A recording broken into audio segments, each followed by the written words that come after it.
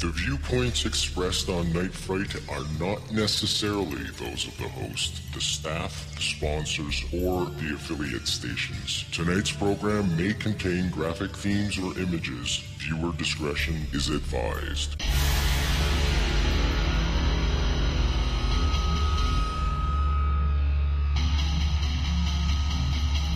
There is a time for question.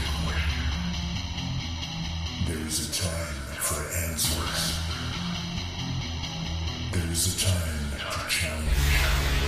There is a time to speculate. There is a time for change. There is a time for truth. The time is now.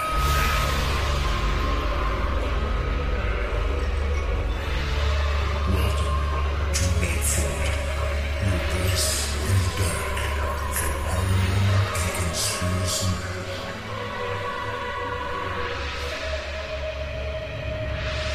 And now your host, Brent Holland.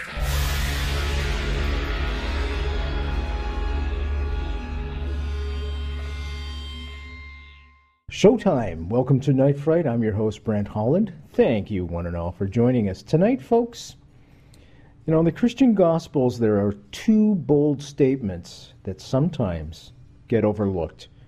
They are Jesus' statement, the first one, "You will do the works that I do, and greater works will you do in the fullness of time." That's the first one. Now, the second one is from St. Paul, and that one is, "Behold, I show you a mystery. We shall not all sleep. We shall all be changed." Our guest tonight, Barbara Marx Hubbard, believes that these statements are coming true. The promise is being kept. We are all being changed. We do have the power of what we called gods. We can destroy the world, and we can also restore the earth. We can evolve ourselves and all of society. This is the last trump, and the trumpet is sounding for our generation. Barbara Marx Hubbard has been called the voice for conscious evolution by Deepak Chopra. In 1984, are you ready for this, folks? Her name was placed in nomination for, of all things, the vice presidency of the United States on the Democratic ticket. She called for a peace room. That was to scan for, map, connect, and communicate what is working in America and the world. She also co-chaired a number of Soviet American citizen summits, introducing a new concept called SynCon, which we'll get to later on tonight, to foster synergistic convergence with opposing groups. Barbara Marx Hubbard is not an idealist, or so she claims, nor does she believe that social and planetary change is simple. But she does believe that humanity does have the tools, does have the fortitude, and above all, the resolve to take that leap towards conscious evolution. It's my great pleasure to welcome Barbara Marx Hubbard to the show. Welcome all the way from Berkeley, California. I'm doing very well, thank you. Very well. Evolving every minute. There you go. And we are too, right alongside you. When I was doing my research over the past few weeks, I came across what is called Christ consciousness. For those that may be a little bit of afraid of what exactly that is, could you give us your definition of what you classify as Christ consciousness? Well, I mean, the best way of really thinking of it is the consciousness that was in Christ as a new norm for humanity. When he said, you know, you will do the works that I do and greater works, and he had the whole moral commitment, the love you one another, do unto others, Father, forgive them, they know not what they do. So the whole Sermon on the Mount and morality is certainly prime in Christ consciousness. Christ consciousness also is the amazing story that when he decided to go to Jerusalem and knew he was going to head into the crucifixion, he knew that. And then he went through that agony. Father, forgive them, they know not what they do. So there's a deep Christ consciousness at the ultimate point of forgiveness. And then he appeared as a new being. And the being was able to appear and disappear. So let's just for a moment assume that one day humanity will have new bodies. You know, nature doesn't keep the same old bodies. For billions of years, bodies have been changing with consciousness. So I'm just holding the possibility that actually we will have consciousness that is direct knowledge of the process of creation or God. If you've seen me, you've seen the Father. So true Christ consciousness would have that ability. Okay. Please continue. Yes, and so it's certainly something that I feel also represents the future of humanity, that his love of everyone, of everything, of seeing the goodness in everyone, of being able to forgive, is necessary now for humanity to survive. So the separation, the domination and control of modern society is no longer viable. So Christ consciousness is coming up as something that we're all attracted to become loving, creative, and imbued with the power of healing, of producing an abundance, of healing. So I would say it's just simply the next stage of human consciousness. The next stage of evolution. How long would this evolution take in your estimate? I think it's happening now.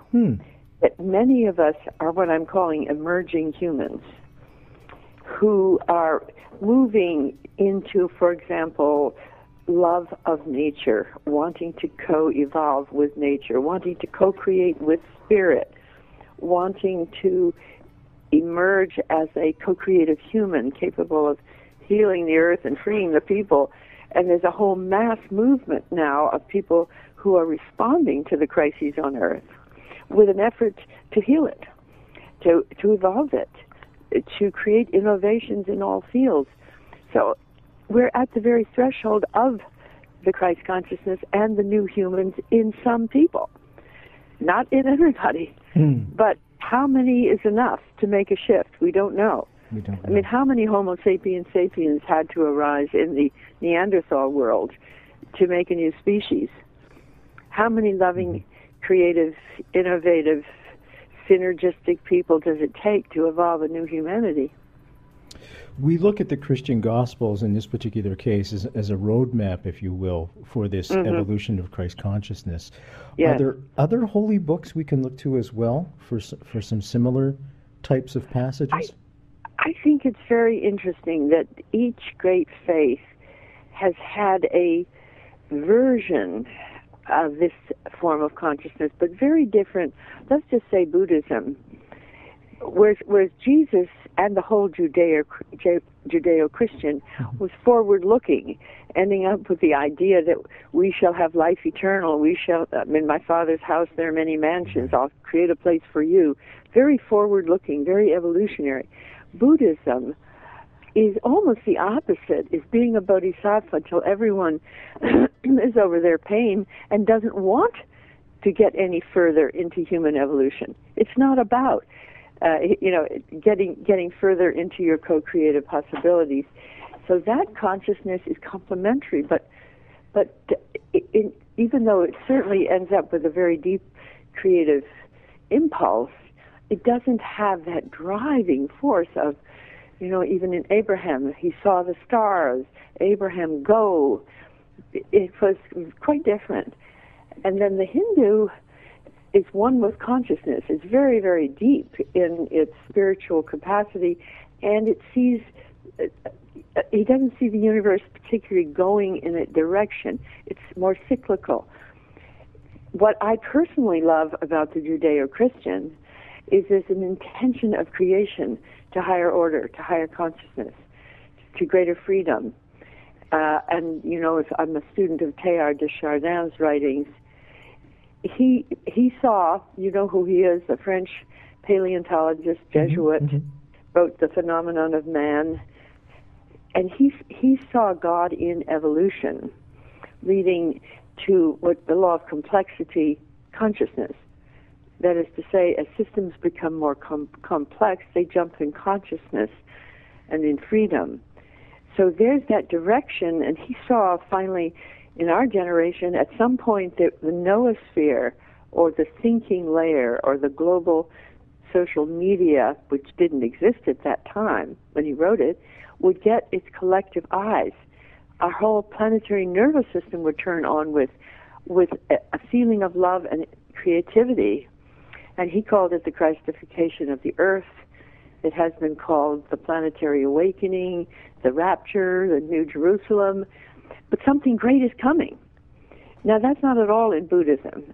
And it's really not in Hinduism, as far as I know. I'm certainly not a Hindu scholar. But what is very great in Hinduism in this particular instance is the experience that consciousness is prime, that the universe is a conscious universe.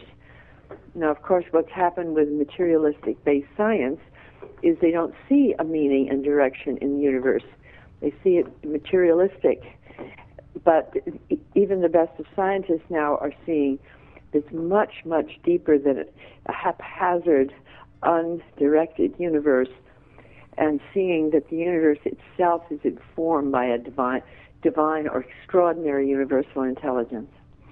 Barbara, is the ultimate goal to shed this body of ours and become pure energy, pure spirit? I don't think so. Okay. Why would we need our bodies? Well, you know, it's an interesting thing if you observe, if you want to say it, God's design. God loves bodies.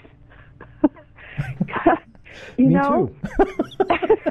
Call me old-fashioned. Yeah, call you old-fashioned. But why did God create quarks, electrons, protons, neutrons, amoebas, multicellular creatures? New bodies and new consciousness always have gone together. And the more complex the body, the greater the consciousness. So apparently, in order for there to be more and more consciousness, up till now, there were more and more complex and beautifully organized bodies, as ours is, and then we now have extended capacities in our media, in our nanotech, biotech, computing. Oh my God, we're suddenly connected with everyone everywhere in our cell phones. So the field in which this human is growing has actually changed. And if you add some of the biological possibilities of extending life, radical life extension, uploading intelligence into the silicon-based forms, you're seeing new life forms coming out of us. And eventually, my own belief is that the life forms that we create through technology will become a cosmic species, because you can't really take the biological carbon-based body very far into space. And if we're supposed to be part of the universe, we're probably going to create a cosmic species ourselves. I mean, these are things that God loves bodies. That's my prediction. Yeah. That's not a prediction. That's an observation. That's an observation. Do you think we're going to merge somehow or become a hybrid with? They're already talking about. They've done it with animals. They put chips in animals, and they're already talking about doing that with kids. And the reason to do it with kids, of course, if your kid has an accident, you're not around. They're able to scan that chip and have their whole medical records present. If the child is abducted, once again, they can locate the child instantaneously. Do you think that's the beginning of the body evolution part of it? I do. Uh-huh. And I think holograms, and this whole new form of reality that you can't tell actually. I remember sitting next to a very famous man who was doing, what is it called when they do, it's like a reality structure where you can't tell the difference between what's actually 3D reality and what is a hologram. And there's a word for this, and the virtual reality has become so proficient that it's already true that you can create environments that people would not know by looking at it, whether or not it was tangible or not. So you could walk through bodies if they were holograms, and holograms can travel with the speed of light. And what if holograms are imbued with information and intelligence like our computers? Well, Yeah, the possibilities are endless. Yeah, so, please go ahead. To get back to Jesus and my book, Evolutionary Testament, is when I'm a Jewish agnostic sort of evolutionary woman. No Doesn't religion. make you a bad person. I was going to ask you about Kabbalah and also Torah, but we can jump to that in a few seconds. So okay. But I realized as I was reading the New Testament, just because I got inspired one day taking a walk and I got to a monastery, is that I read it with the eyes of a futurist. And I asked a simple question, like, how could this be so, and what does this mean? So I didn't do a theological interpretation. I did an evolutionary insight. For example, the phrase of St. Paul, "Behold, I show you a mystery. We shall not all sleep, we shall all be changed in a moment, in the twinkling of an eye. At the last trump, and the trumpet shall sound." This mortal will become immortal. This broken will become whole. And I thought, that's what's happening. There's a lot that's broken, but there's also the new emerging consciousness of the whole, loving the whole, part of the whole, imbued by universal intelligence. I know people, my whole teaching in conscious evolution is about teaching the potential for that. I was going to ask you, are the Gospels the natural evolution at that period of time from the Jewish tradition, the Torah, into the Gospels? Is that the ushering in of a new consciousness at that time? And what we're talking about now, we're coming to the end of that consciousness and about to evolve into a whole other consciousness? I don't think so. I think there's a continuity, a very deep continuity with the original self-consciousness and the great avatars in the life of Jesus specifically, because he was so public in saying we shall all be changed. And St. Paul, they were really waiting for the second coming of Christ. And what I interpret that as the first coming of the emerging humanity. Love ye one another with all his traits as an example of how we can become, including the miracles of healing and producing in abundance and resurrecting DNA information codes into new bodies. All of this is happening already. It's quite an evolution going on. I had Dr. Collins on, who led the team that broke the DNA, and Francis Collins. And I'm fond of telling this story because it blows me away every time I tell it. I asked him, I said, how much are a person's DNA similar to another person's? And I was expecting him to say, it's 50 or 60%.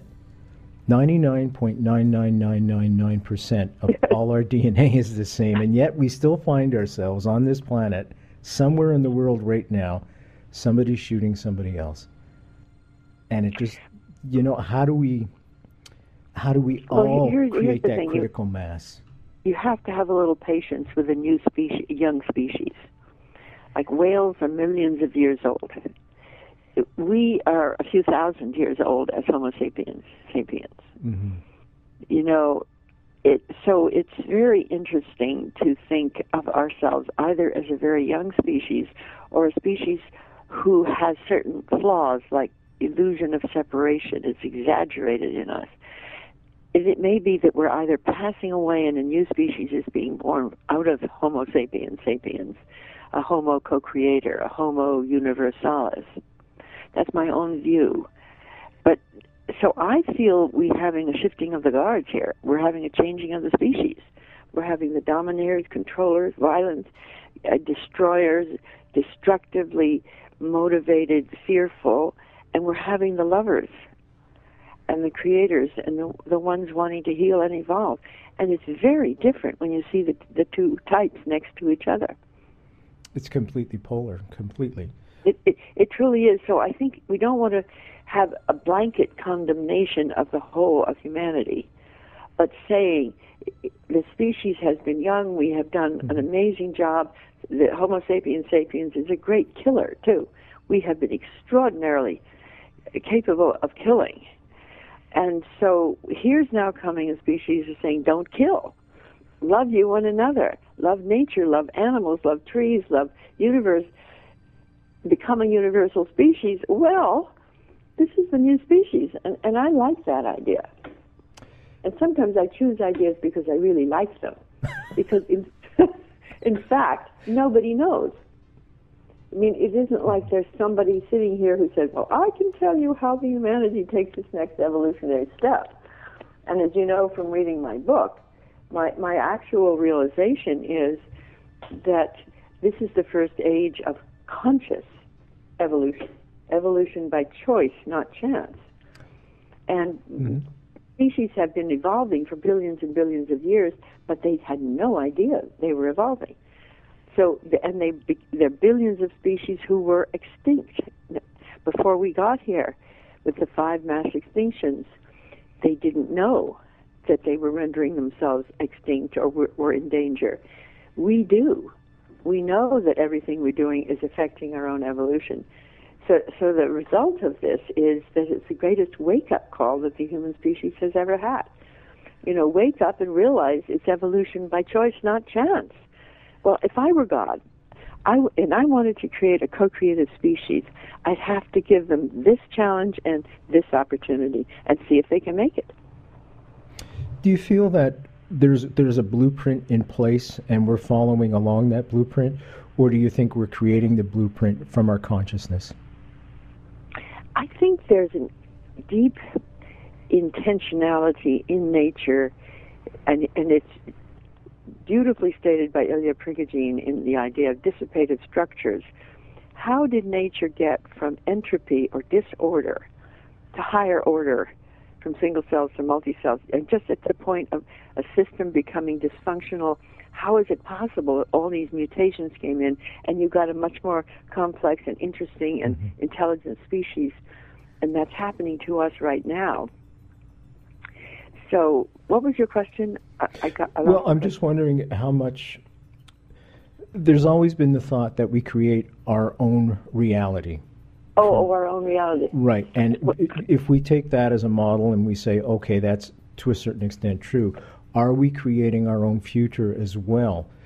Or is there a divine providence, if you will, that is pushing us along to achieve that higher consciousness, that evolution? Well, if you look at the 13.8 billion years as an evolutionary spiral, from single cells all the way on up, it's pretty obvious that nature has an intention. It is not random. Look at how it goes to higher order over and over and over again. So what we're experiencing is nature, spirit, divine intent, but now it's become conscious, and some of us can choose to do and go in that direction, and others can choose not to. So the choice has been given the human species to prevail or to go extinct by our own action. Now, this is a huge step forward, actually, because it means that we are becoming responsible for our own behavior and how our evolution goes. When I first discovered conscious evolution, this awareness that we are evolution evolving, people would say to me, Barbara, you think you're going to influence evolution? Like I was crazy. I said, well, yes. Every baby we have, the food we eat, the cars we drive, the wars we fight, the machines we build, aren't we influencing evolution by everything we do? And then people will say, well, that's really true. That's really true. Barbara Marx Hubbard is our guest tonight, folks. The book is called, as I pull it up here, Evolutionary Testament of Co-Creation, the promise will be kept. www.nightfrightshow.com. Just click on tonight's guest book cover. We'll take you to a place where you can order the book from the comfort of your own home. And if you are in Canada tonight, bundle up. That's all I can say. Oh, really? Oh, man. Is it, you know, we've had a very, very abnormal winter in terms of temperature. It's been abnormally warm. But tonight, I think they're making up for it.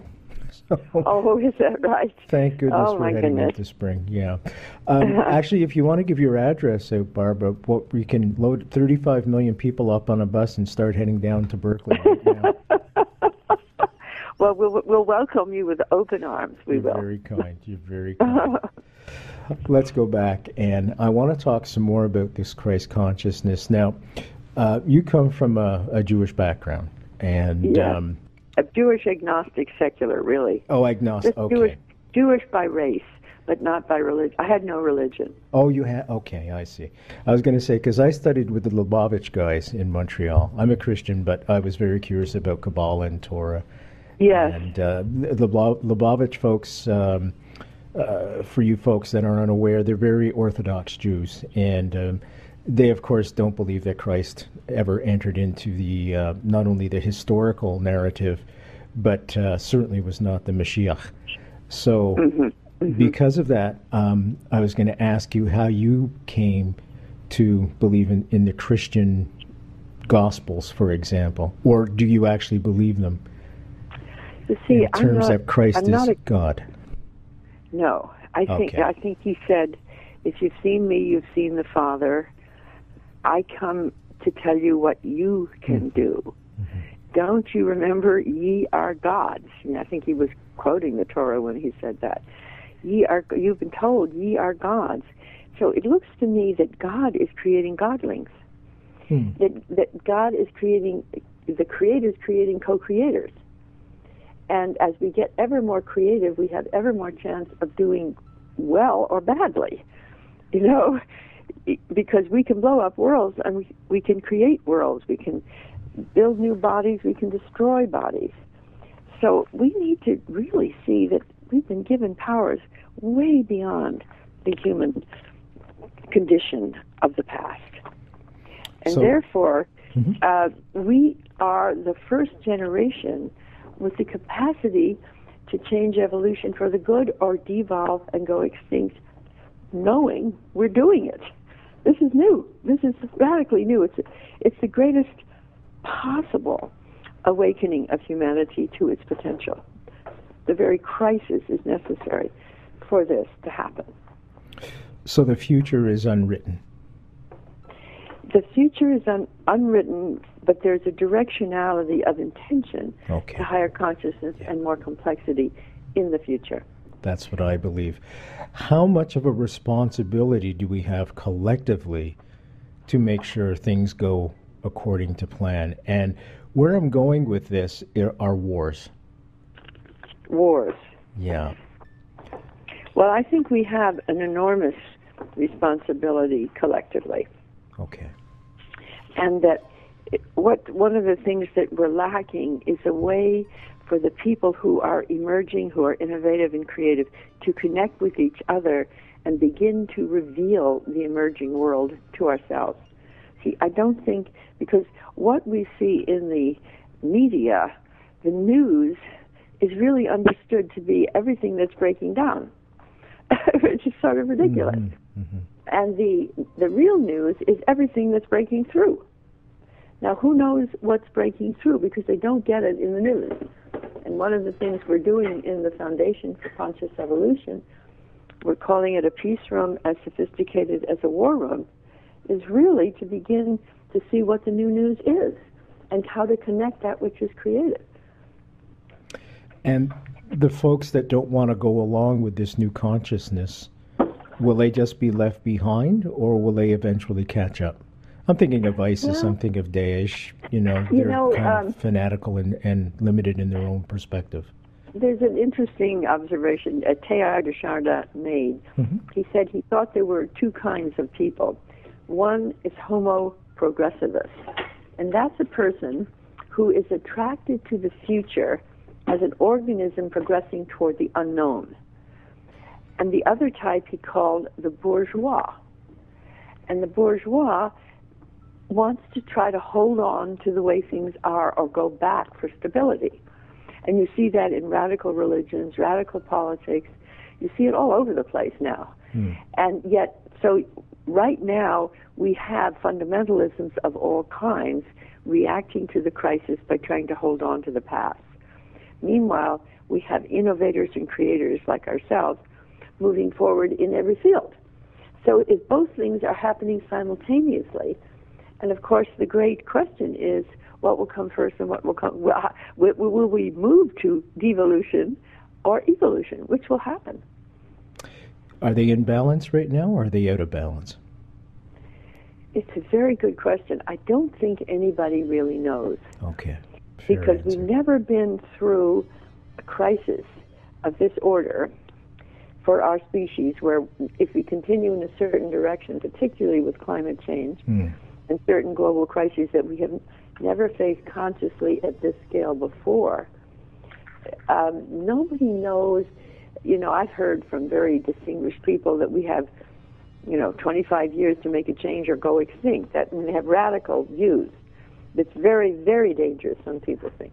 Other people don't even think there's a climate change problem, and that's some of the Republicans. Well, let that be so for them, but they go underwater too. I mean, the thing is, whatever your opinion is on these things, it is beyond anybody's opinion as to whether things are happening or not. So we're going to find out. That's what I see with all of this. It's about growing up and finding out. It's kind of like this. Happening. It's kind of like the energy of fire. I see it as where if your house is burning down by fire, that's a bad energy. But if you control, it's very bad energy. But if you're controlling that fire inside the house to gain warmth from it, then that's a positive energy. So really, it does have a human component on how we deal with that energy and what we want to do with it, positive or negative. I guess the crisis is dangerous, and it's a driver for clean energy, for example.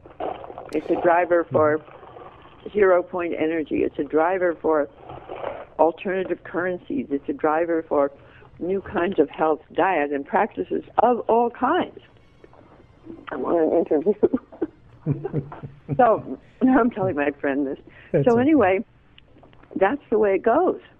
Nobody knows for sure, but it's much better to say, I know I can do something positive about it. That's much wiser than saying, there's nothing I can do, it's hopeless. That's stupid. I agree completely. Yeah, absolutely. That's really not a good response. Yeah. You made a great segue about talking with the Republicans, and I wanted to talk to you a little bit about your nomination for Vice Presidency of the United States on the Democratic ticket, of course. Can we talk about how that came about? Well, a lot of it came from my association with Buckminster Fuller. Okay. And Buckminster Fuller told me and others, he said, women have to go into politics to bring positive options for the future. And he'd heard me do conferences and lectures, and I got to be real good friends with him.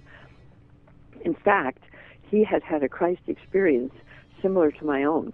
Oh, I didn't know and when I showed him the manuscript of the Evolutionary Testament, he took me aside and he said, I want you to know I had the same experience. I was walking down the street in Chicago. A light came in. I felt lifted up off the ground, and I heard the words, Bucky, you are to be the first mini-Christ on earth. What you attest to is true. And he put his arms around me, and he said, darling, as he called me, everyone darling, he said, what you've written is the truth. I couldn't use the word God, Christ, but I wrote the same interpretation of the New Testament that you did. So, you know why? Both of us had a Christ experience. And the futurist movement doesn't grow that way. It has a lot of alternative strategies, but it doesn't have a spiritual sense of normative like if the baby's born, it's normal. We know what a normal baby is. We don't know what a normal planet is at this stage of life. No, it's a fact. Now, in 1984, did you have aspirations at all to go into public service? I've always been interested in democracy. So when Bucky advised me to go, I said, you should run for president. Because if you do that, in American democracy, you simply announce you're running for this, and you have a chance to tell the story better than if you're lecturing on a spiritual path. So I decided, I created a campaign for a positive future. I attracted a wonderful sense of partnership and colleagues with Carolyn Anderson and her family, and I headed out, and everywhere I went, talking about, let's create a culture where we're mapping, tracking, and connecting what's working. Let's have a peace room as sophisticated as a war room in the office of the vice president. Let's tell the good news. Well, everybody loved it. And so 90 Positive Future Centers formed. And people said to me, I want to form a center for this. And when I said, what is this? Well, the this was really the sense within themselves of a center they wanted to connect. And it really had to do with evolutionary connectivity, evolutionary communion and community. And I began to really understand that they were not running for me to become vice president, but for me to help them connect what was created in themselves and in their community. Oh, I see. And so they formed these core groups, and we coined the phrase, they were co-creators in the process of coming together to create. And I was actually attracting people with this passion. Now, Hazel Henderson said, Barbara, you sent out a bird call and you got a certain kind of bird. Now, I didn't get everybody, obviously, but the ones I got were so good that when I went to the Democratic National Convention with no money, no passes to the floor, no media attention, I was able to get in. I got to early morning caucuses. I went in and said, my name is Barbara Marx Hubbard. I want you to nominate me for vice president so I can make the claim that the Democratic Party is going to work for the communication and connection of what's working in America and the world. And I'll turn my votes over to Geraldine Ferraro. I want to get this story out through your great platform. And they signed up in droves. And I was the other woman nominated. That's a complete miracle. Totally impossible to do. I was told I'd be lucky to get one delegate if she were my mother. But when I did it, the guard took me up there, and he said, now, honey, they won't pay any attention to you. They never do. You're saying this for the universe. And the universe I said this to was actually the universal process of creation. And here I am now at 86, carrying through on this intention with a whole team of people myself. So I inspired myself.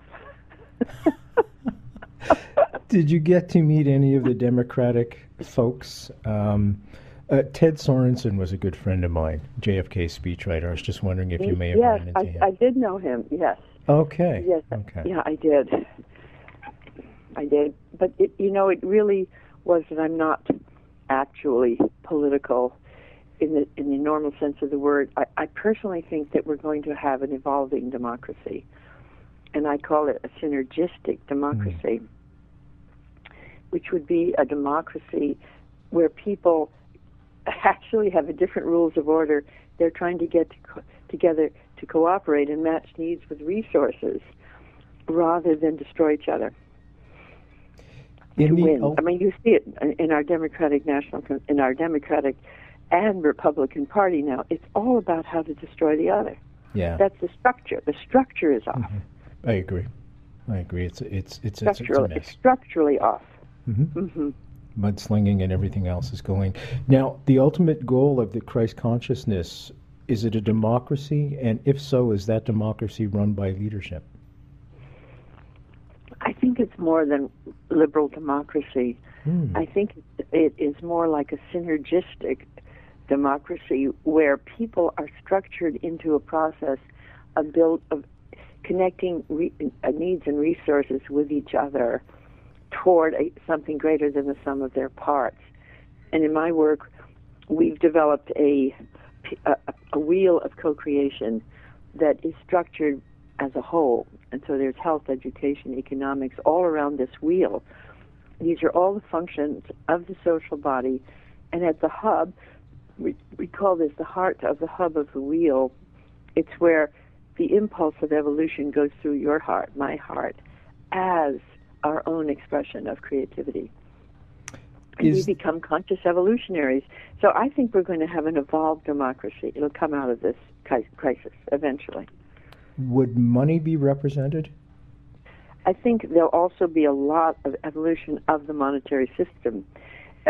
As people like Bernard Lietaer speak of, I think we'd be moving towards many, many kinds of complementary and alternative monetary systems. I'm getting the feeling that you're probably leaning towards Bernie Sanders. You have to tell. You have to say that on thrilled air. with him. I mean, I really am delighted that he exists.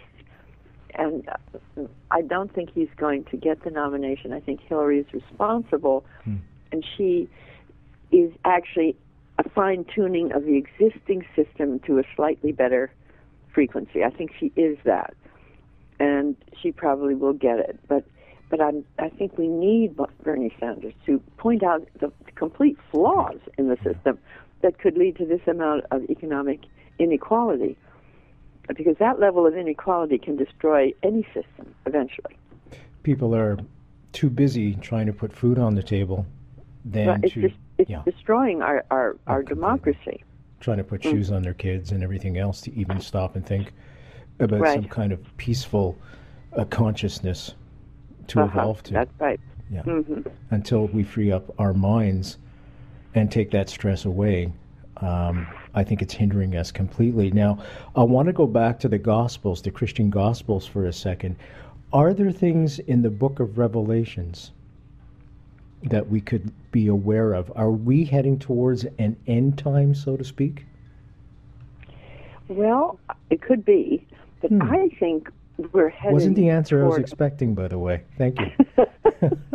Thanks a lot for that. I think we're heading toward a planetary awakening. Okay. I think we're heading toward there being enough people who are emerging, are creative, are loving, are good, are connected via the internet and the media, such that there will be a new consciousness arising on this earth, because it's already happening. I mean, I'm a member of it. I have a new consciousness. I don't relate to that. I can see that other consciousness is actually of the past, and it could destroy us. So the people who are emerging, I'm calling it our evolutionary family. Now, an evolutionary family is a human like you and me who feels that something's emerging. I mean, do you feel that something's emerging and that you're contributing to it in some way? Yes.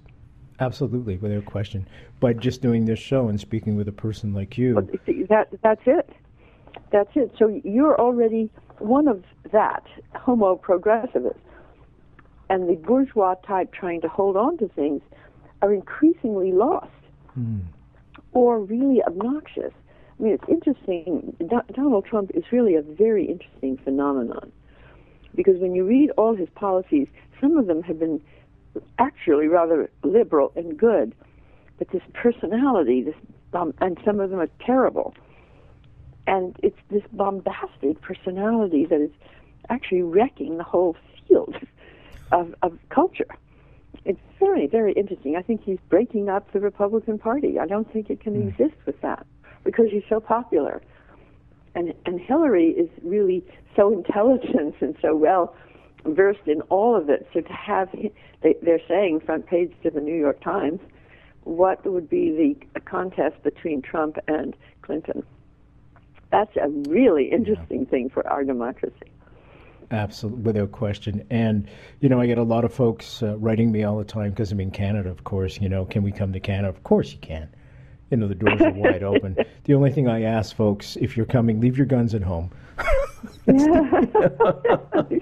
Good Lord. These Americans are they're somewhat of a danger on the planet.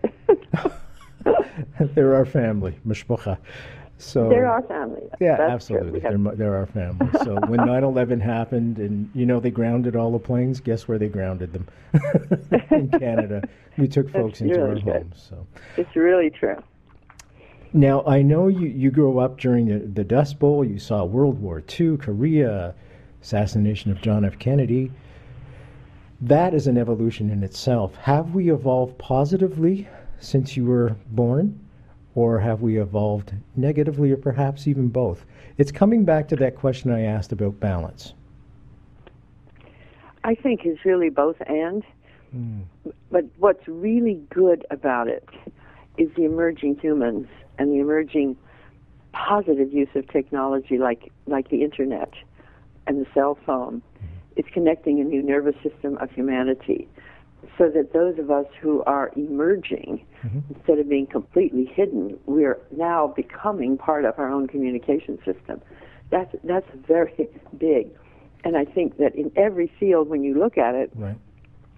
Let's say the field of environment, you'll see a tremendous growth of environmental concern. Look at the field of health.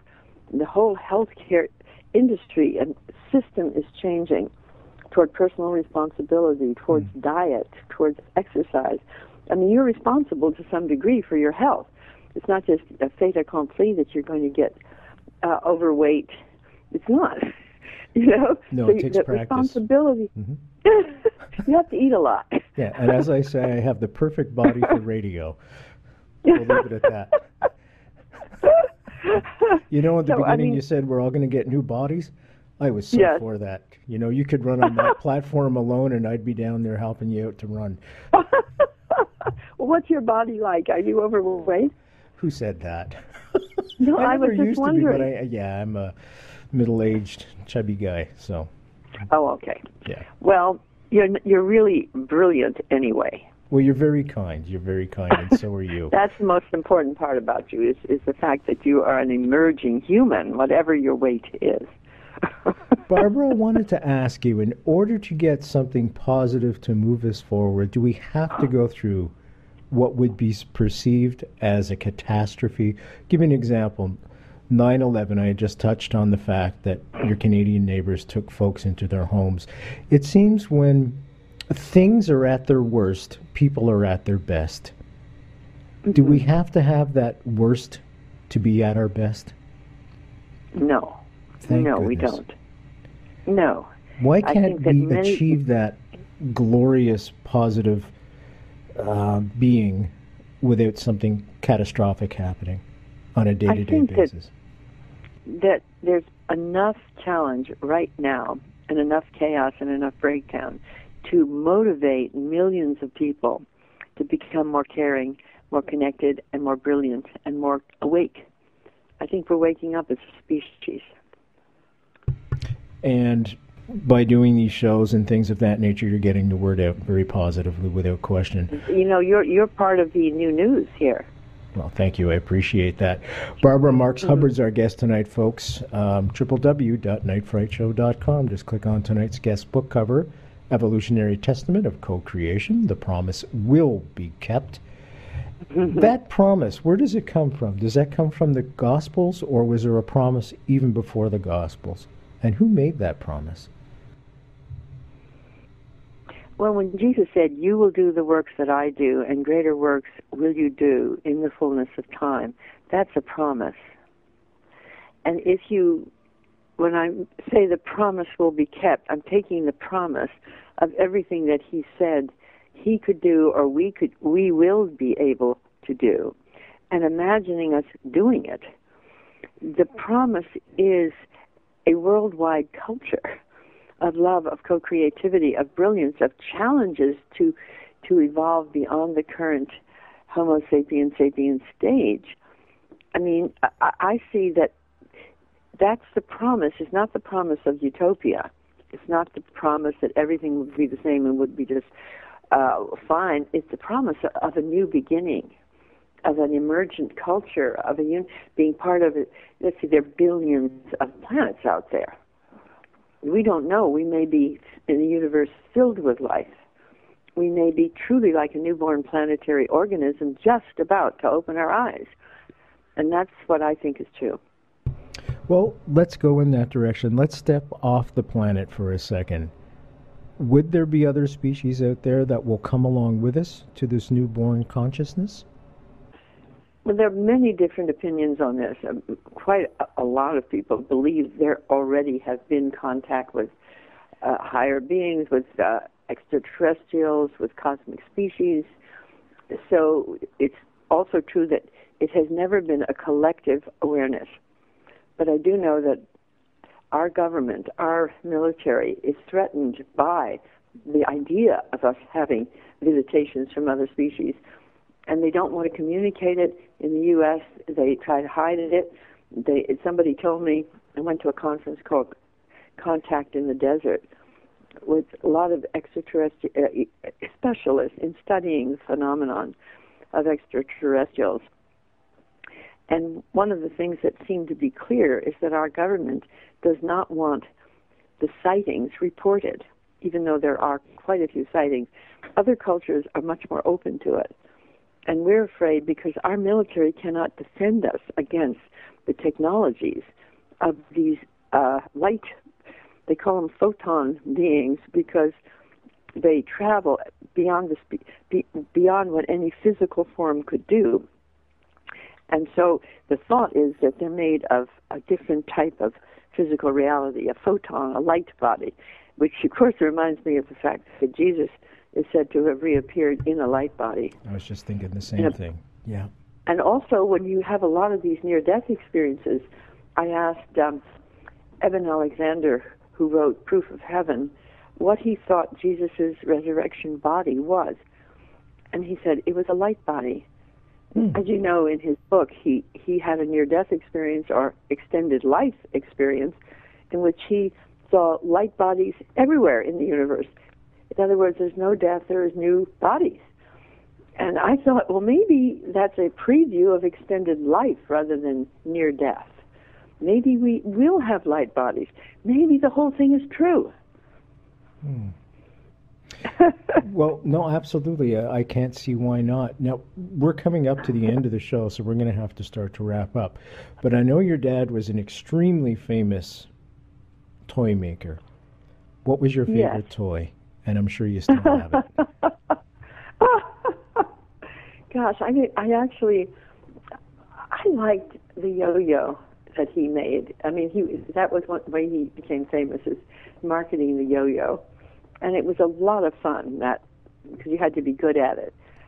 But I had That's too why many I toys. hated it, because I was lousy at it. Friends of I mine, had too many toys. friends of mine could do it all, all the walk the dog and all that. But so that was your favorite. Do you still have one? Yes, I have it. I have it somewhere. I have to go pick it up now after this conversation. No kidding. You're going to have to reconnect with it, your old friend. Yes. What's next for you, my friend? Oh, gee whiz. Well, next for me is I'm going to do an educational program on really becoming the new human ourselves. And I'm going to start out with embodying the impulse of creation as who you truly are. It's embodying the God force as who you are. Wonderful. What kind of consciousness is coming forward out of us? I think of it as evolutionary consciousness. And I have the eternal, that's 1E. I have we are embodying the whole story. Every molecule and cell and brain and everything in us came through the story of creation. We are emerging ourselves as more creative. And evolution is becoming an evolutionary eros, evolutionary love. I think that's the a good direction. Mm-hmm. That's a good way to end it. I want to thank you so much for being a super trooper coming on the show. Okay, well, I enjoyed it, and thank you for a wonderful interview. Oops, there's the darn music. Barbara Marks Hubbard, thank you so much. I'm Brent Holland from Night Fright. See you all next time. Thanks, Barb. Thank you. Bye-bye. Bye now.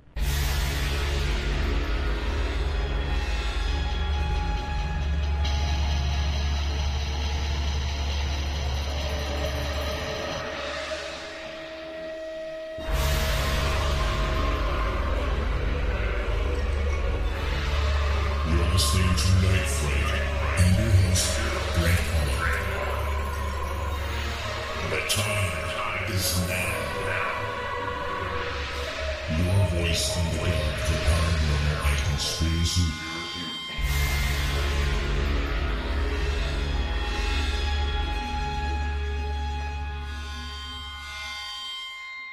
The JFK Assassination, the definitive book by Brent Holland. From inside the Oval Office to Daily Plaza, first-person witness accounts. Order yours right now. NightFrightShow.com.